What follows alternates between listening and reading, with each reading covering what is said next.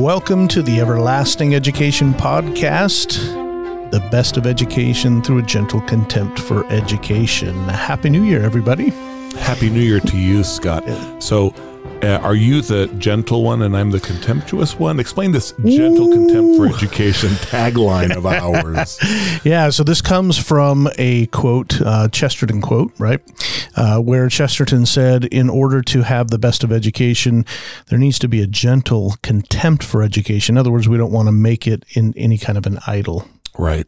We're really glad, y'all, that you have been tuning in over the past few weeks and months as the Consortium podcast is still going on, and we've sort of changed emphasis with that. And as we've started the Everlasting podcast, and this is really the one where you and I get to let our hair down. Yeah, this is a fun podcast. We are going to be continue to tackle, as we introduced last year, Norms and Nobility by David Hicks.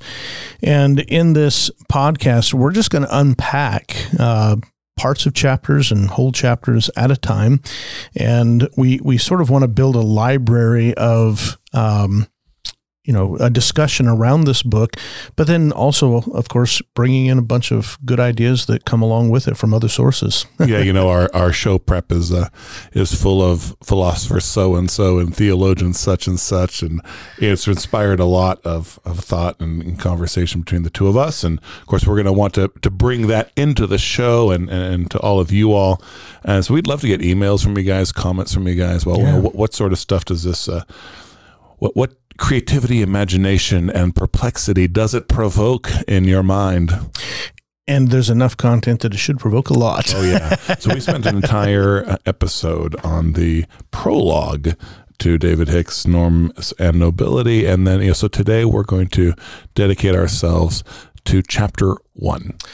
Chapter 1's titled "The Virtue is the Fruit of Learning." And so one of the interesting things that I thought where Hicks starts this chapter is the epithet at the very beginning here from John Bunyan. Do you want to read that for us? Yeah.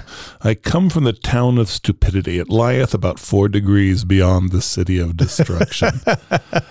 I feel like that's where we live. Yeah. Right? Well, you may not recall, but that's actually we came to this epigraph at the end of the last episode. Ah, yes. As we were indicating. Well, we've looked at the prologue, and let's take a little peek at what Chapter 1 will bring us. So yeah, I come from the town of stupidity. It lieth about 4 degrees beyond the city of destruction.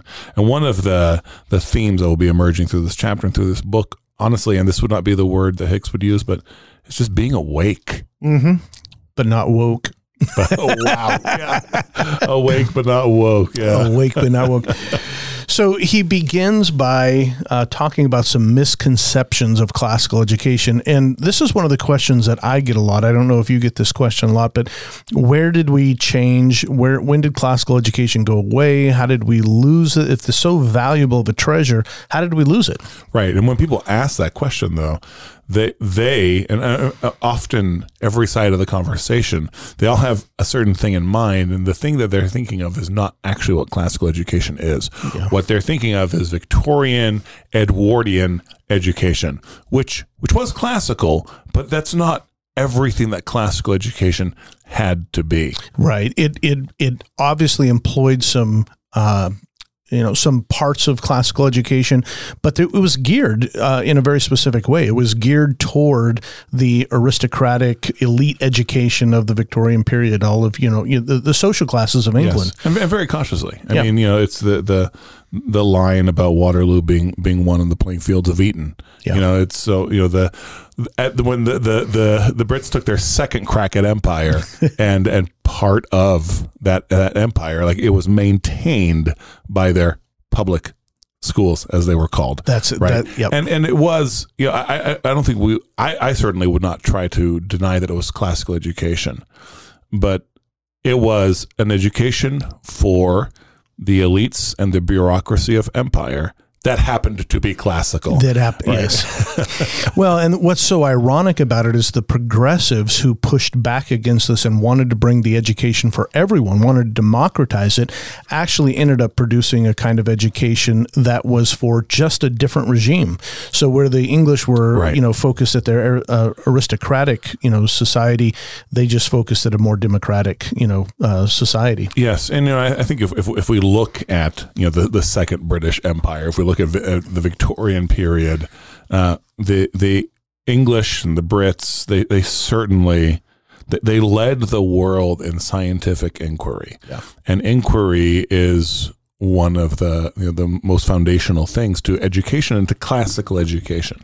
And Hicks unpacks that a little bit in this chapter. But I think that's also where that's where you would hang your hat if you were trying to argue that Victorian and Edwardian education were not classical, because this is education made to reinforce a particular system as opposed to make better human beings. Right. Exactly. And that's what the 20th century had, and that's what we have today, where we're having to fight back against really what have been various systems of education for power's sake, right? Making people cogs. That's exactly what it is. It's just shifting in regime. And so just for our listeners, if you really stop and think about it for just a moment, the regimes can be broken down really into just three or some hybrids of them, right? You have the monarchy, which is the rule of one over the many, usually for the benefit of the many. Once it shifts for the benefit of the one, it becomes a tyranny. But then you have the aristocracy, which is the rule of the few over the many for the benefit of the many. But usually that falls into oligarchy, which is then the rule of the few for their own benefit, right? The wealthy and aristocratic class. And then the polity, which is the rule of everyone over their, themselves. But then it shifts to a democracy once it becomes the rule of oneself according to our baser passions. Yeah, I think this is an area that Hicks' work could really be developed more. One of the things that's interesting about Hicks in this book is that it does have a societal emphasis, right? The benefit that education does for society and what society-wide education looks like. But there's not a whole lot of, what would bind that society together? And I do think, and I wonder what you would say to this. I think it's important for Christians, and Christians are people of covenant. Christians are people of communion. We have the Holy Spirit. Yes. So you and I are brothers, even though we're quite different people, right? And then we have a very real connection. And yet, education must be individual. Sure. It has to be. So that's an interesting tension. And even the title of this chapter, right? Virtue is the fruit of learning. Virtue has to exist in context, right? Well, yes, exactly. And this is what I think Hicks' big thesis is that if we're not careful, we're just going to default, depending on which regime we're part of, we're going to default to a kind of education that serves the, societal norms versus serving something that is bigger, which you mentioned humanity earlier. And so the pursuit of virtue. Right. So really what we're looking at is, are we talking about education that serves society, or are we talking about education that benefits society? Yeah, there you go. Because if we're educating humans to be more fully human, then the world will be better, in the name of Jesus. Yes. Well, and I think that's another important distinction you started to touch on was, when we think of classical Christian education or even liberal arts education, we have in mind that there is a particular regime that we want to raise our kids up unto, and it's none of the others that we just mentioned. It's Christ's regime. So he mentions here that there's some misconceptions, obviously, about how education emerges, and there's a quote here. He says, the century's growing class consciousness and emerging ideological creeds, the failure of its classicists to teach normatively, and the state's waking involvement in education. All of these blurred society's vision of what classical education should have been or what it could have been. Right. In the broader context of this text, because really what we're doing, y'all, in these particular episodes is just going into the text of David Hicks. But really in the broader context of this, it's like, why do people think classical education is for snobs? Yes. Is for the elites? Yeah. Right. because it serves a particular power structure, or that's the perception, that it's serving a power structure. But as you mentioned, if it is directed in the right way toward virtue, then it is serving humanity as a whole, right? So that's the goal here that Hicks is going to try to unpack and show us. And he has a great line here. To the extent that the Victorian schoolmaster perverted classical learning and the progressive educator ignored it, our modern schools have suffered. Yes. And that's such a great line. Because I think there are a lot of Christian education reformers who are well aware, it's glaringly obvious. So look around us, and we can even see some of the roots of that. Dewey and other men who just, wow, they really wrecked this whole thing in their godlessness. Okay. But they don't see that the modern project, the modernist project that preceded the progressivists, was also broken. Yes, exactly. That's and Hicks touches that there, because what happens is there's a shift, and what he picks up on is this shift from inquiry and then also judgment in aesthetics and ethics, which was part of the pursuit of virtue, to more of the modernist enterprise of observation, or the scientific method. So reducing education to those things is a distortion of education, and that's what it had become before it became progressive. It had already become modern in that sense. Absolutely. Even though they taught Latin and some Greek and things like that, right? Yeah, and it led to so many things untethered from reality because they were untethered from God. Yeah. Now, Hicks he talks here as we go a little further into the chapter about inquiry, and he says that everything springs from the special nature of the inquiry. The inquiry dictates the form of instruction and establishes the moral framework. For thought and action. That's what's important. And then he says the classical inquiry possesses three essential attributes. The first is general curiosity. The second is responding to the questions asked by forming imaginative hypotheses. And then the third one is completing the inquiry by devising methods for testing the hypotheses. Yes, exactly. So this...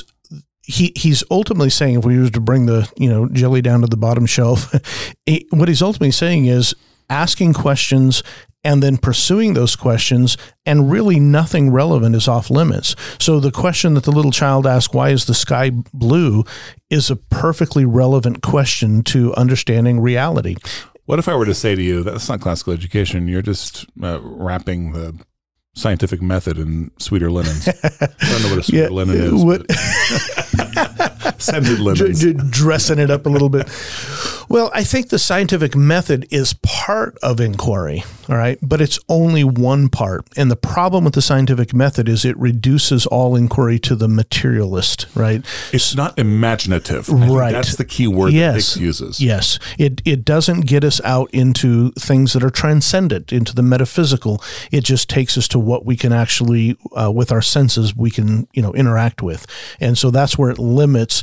And it makes things like, we talked before about the is and the ought in the last episode, but it makes things like aesthetics and ethics off limits, because this isn't about what is good or what is, good and bad or right and wrong. This just is about what it is. Right. Yeah. Well, and I think that another thing that sort of rears its head is love, or the lack of love. Right. Because, curiosity without love, I have difficulty imagining it. Maybe it's just my own limitations, but I have difficulty imagining it as being anything more than idle curiosity. Mm-hmm. Right? It takes love for creation, love for the maker, to ask real questions. Why did he do it this way? Right. Right. Otherwise, if it's all meaningless, then it's just me tickling my own brain. It's like trivia or idle curiosity, right, as you mentioned, right? There's no real pursuit there. So this, in order, what I'm hearing you say then is, in order for there to be a true curiosity that leads toward the inquiry that he mentions, and we'll unpack inquiry here a little bit further, but there has to be the right kind of love. Right. Yeah. I mean, love for God, love for creation, love for knowledge, love for humanity. Mm-hmm. And no one ever talks about love in modern and postmodern times, what people want to talk about are, they want to be practical. Yeah. And they want to talk about, Malthusian things. So how many mouths can we feed? And they want to reduce happiness to that. Yes. So here's a question for you, and to kind of, push this into the corners a little bit. What about inordinate love? Is classical education, is it okay then? Is it accepting of that, or does classical education do something else with our loves besides, if they're inordinate or distorted? Well, I think that's when we start to enter we talk about classical Christian education, right? And so then I think we start to immediately get into, classical or Christian? Well, yes, right. Because of course, anything without God, any love without the Maker is going to be inordinate. Sure, right. Any desire is going to be concupiscence. Yeah, is a word I enjoy using. Right, that's unavoidable. Well, I was going to, I think you're exactly right when we look through the Christian lens. And Christianity gives us a standard by which to measure our loves or to direct our loves, right? But I think even before that, when you look at Cicero or even some of the Stoics, Aurelius and things, they were pursuing, without a Christian vision, they were pursuing the right ordering of loves. And malformed as it was, the goal, in short as it came, the goal was that human beings needed to order their loves. There was such a thing. Well, and that brings to mind people like C.S. Lewis or like Rosa Stock Wessey, and just Augustine. Yep. But speaking of being ordinate, and then of going back to Cicero and even beyond him, it's because of you really that I was able to grasp that not, and it's it seems elementary now, just one of those things that you just someone else has to say it to get that slant-wise perspective. But knowledge as almost as process, right? Yes. Knowledge not as data. That brings balance immediately. Absolutely, right? And maybe you could unpack that a little bit. Enlighten the masses as you enlightened me. That was really insightful, I thought. Well, I think what's interesting and how it ties it back to our loves is that classical education, with the right curiosity and the right kind of direction, the right kind of mentor helping unpack the questions and guide the questions, that knowledge and education actually become, as you said, the process itself rather than the achievement of that knowledge. So we may not even get to the end or even come to a conclusion of what it is. Now, Christianity definitely gives us some answers, the perennial primary questions, right? But the process itself then begins to create categories of thought worth thinking and judging and considering. And this is why Socrates was often, he was criticized because he'd walk around as called the gadfly of Athens, asking questions. And they would say, well, you're always asking questions, but when we ask you, you won't give us an answer. All you do is just keep on giving questions. And he said, well, I'm a midwife, and a midwife helps deliver, from the person. I can't give you a baby. You got to deliver that baby. And meaning that the education itself is, as you mentioned, the process. And it gets us thinking. It gets us thinking in the right direction. And a good teacher that can lead a Socratic discussion will get students going in the right direction, which also is an implication to say that there's a right direction in ordering our loves and ordering our thinking, right? And I don't want to get too lost into linguistic weirdnesses, but English is actually a bit unusual for being a language that just has one word for knowledge, for knowing. Right. And if I'm not mistaken, Greek is one that had more than one. But very often, a lot of languages have words that separate knowing data, knowing thingies, and relationally knowing in a handling, in in an experience sort of way. Sure. Right? That's like a basic fundamental, like, of course we have these two words for a lot of languages. And English doesn't have that, and that's okay, but we should at least be able to handle those notions. Yeah, we should have categories of thought to recognize that's true. We do that same thing with, we're just talking about love. I love my wife and I love pizza. Right. And hopefully people recognize that there is, we mean something different when we use that same word. But both we mean passionately. Yeah, that's Yeah, so skipping a little bit ahead, we'll probably go back in this chapter. Virtue is the fruit of learning, but skipping a little ahead, Hicks does say, Plato regarded knowledge neither as a possession of something outside the mind, nor as a measurable state of mind, but as a logical process attending the activity of learning. His definition of knowledge as an activity of learning rather than as a condition of having learned is important to the idea of a classical education. Yeah, absolutely. And he's really summing up the chapter with that quote. But as we come back to what you first brought up, just kind of bringing it full circle, it is the answer to when he says that, classical education is not preeminently of a specific time or place. It stands instead, number one, for a spirit of inquiry, and number two, for a form of instruction concerned with the development of style through language and of conscience through myth. And so those are the two parts of that. We have to be able to form questions, have a hypothesis about what this might look like, and then what's the method for testing our hypothesis, right? We have to have that. Simultaneously, we have to be able to get into the reasonability to think through, and that process of thinking through the ideas is what he says the second criterion that urges the student's general curiosity to be stimulated, and that the curriculum includes those, I love this, baggy, baffling, normative questions of style, which are aesthetics and ethics, or style and conscience. So these slip from the grip of the scientific method. What he's getting at is the scientific method just really boils it down to something that eliminates or puts them outside of the boundary, these right. ideas of ethics and aesthetics. But part of a classical education leads us to ask right questions, and then to ask questions of judgment. And honestly, and to treat those things as being fundamental, foundational, right? Yep. I mean, it's the world is scared today to make judgments, and only the most highly qualified, the most esoterically trained priests can pass judgments of aesthetic and ethics, right? The rest of us want to stay far, far away from them. And in fact, if you do pass an aesthetic or ethical judgment, then Twitter comes for you. Right. Yeah. Right. I mean, you'll be canceled. Petrified of this. And, Hicks isn't just arguing that it's a necessary outcome of education. Like, for him, is near the bottom. Like, get your logic going. Yep. Right. And then, like, immediately you're talking about questions of style and conscious.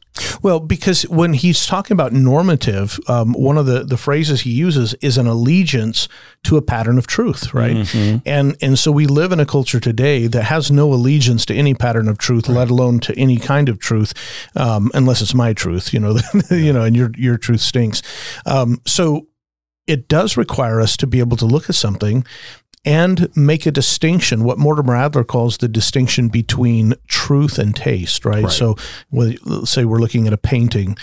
There's something in the truth of the objective beauty of the painting. And if we used, for example, maybe Aquinas's clarity, proportion, and integrity, mm-hmm, that, those three qualities, so we can judge the truthfulness of it or the objective beauty of it that way. But then there may be a matter of taste. I prefer landscapes over architecture or something, whatever. That I've always taken exception to the de gustibus non disputandum. Maybe we could do on that. But I think it's really important, for all the wokesters listening to us. Oh man. But to realize, so we've talked about how the modernist educational system, that which propped up empire. Yep. Was all about power. Yep. Okay, well, great. I mean, every wokester will love that, right? But then the progressivist agenda of, we say progressivist, don't think that's today, of the 19th century, right? Yep. Was also all about power. Just a different regime. Yep, exactly. but so is the woke agenda. Now we're talking about the power of the victim and the martyr, right? Which any theologian knows is very, very powerful, perhaps more powerful. And we know the martyr is more powerful than empire. Yes. That's easy, right? And don't think there's not any cynicism involved in this. This is the postmodern agenda as laid out by philosophers galore. And the education is still, for the non-Christian, all about power. It comes right back down to it. Somehow, I knew we were going to get back to Rene Girard. Yeah. By the way, this is a side note. I've brought some. I'm writing my dissertation and bringing some Rene Girard into that simply because of Flannery O'Connor's interaction with Dostoevsky and Dostoevsky's interaction with, or Girard's interaction with Dostoevsky. Anyway, we need to start recording twice a week. I know, right? There's so many things to talk about. So sorry for that little rant off to the side, but yeah, education, it has to be about virtue. That is the fruit of learning. It's the process that we go through that leads us in that direction. And there's so many other things that we could unpack here, and maybe a final thought you want to tackle before we have to end our episode today. Well, really, instead of a final thought, what I'd like to do is get a final reaction. I have a quote here. Okay. In this chapter, from Hicks that really struck me, and I'd like to hear you react to it. Yeah. So here's the quote. Y'all just enjoy this. The theoretic life completes the individual, holding him against the warmth of the divine spark in his nature and making sense of an existence otherwise consumed by the infinite wishing of one thing for the sake of another. Indeed, the theoretic life is the life of virtue, so long as we mean by virtue all that the Greek arete expresses, the life that knows and reveres, speculates and acts upon the good, that loves and reproduces the beautiful, and that pursues excellence and moderation in all things. My first reaction would be, I wish that everyone pursued that.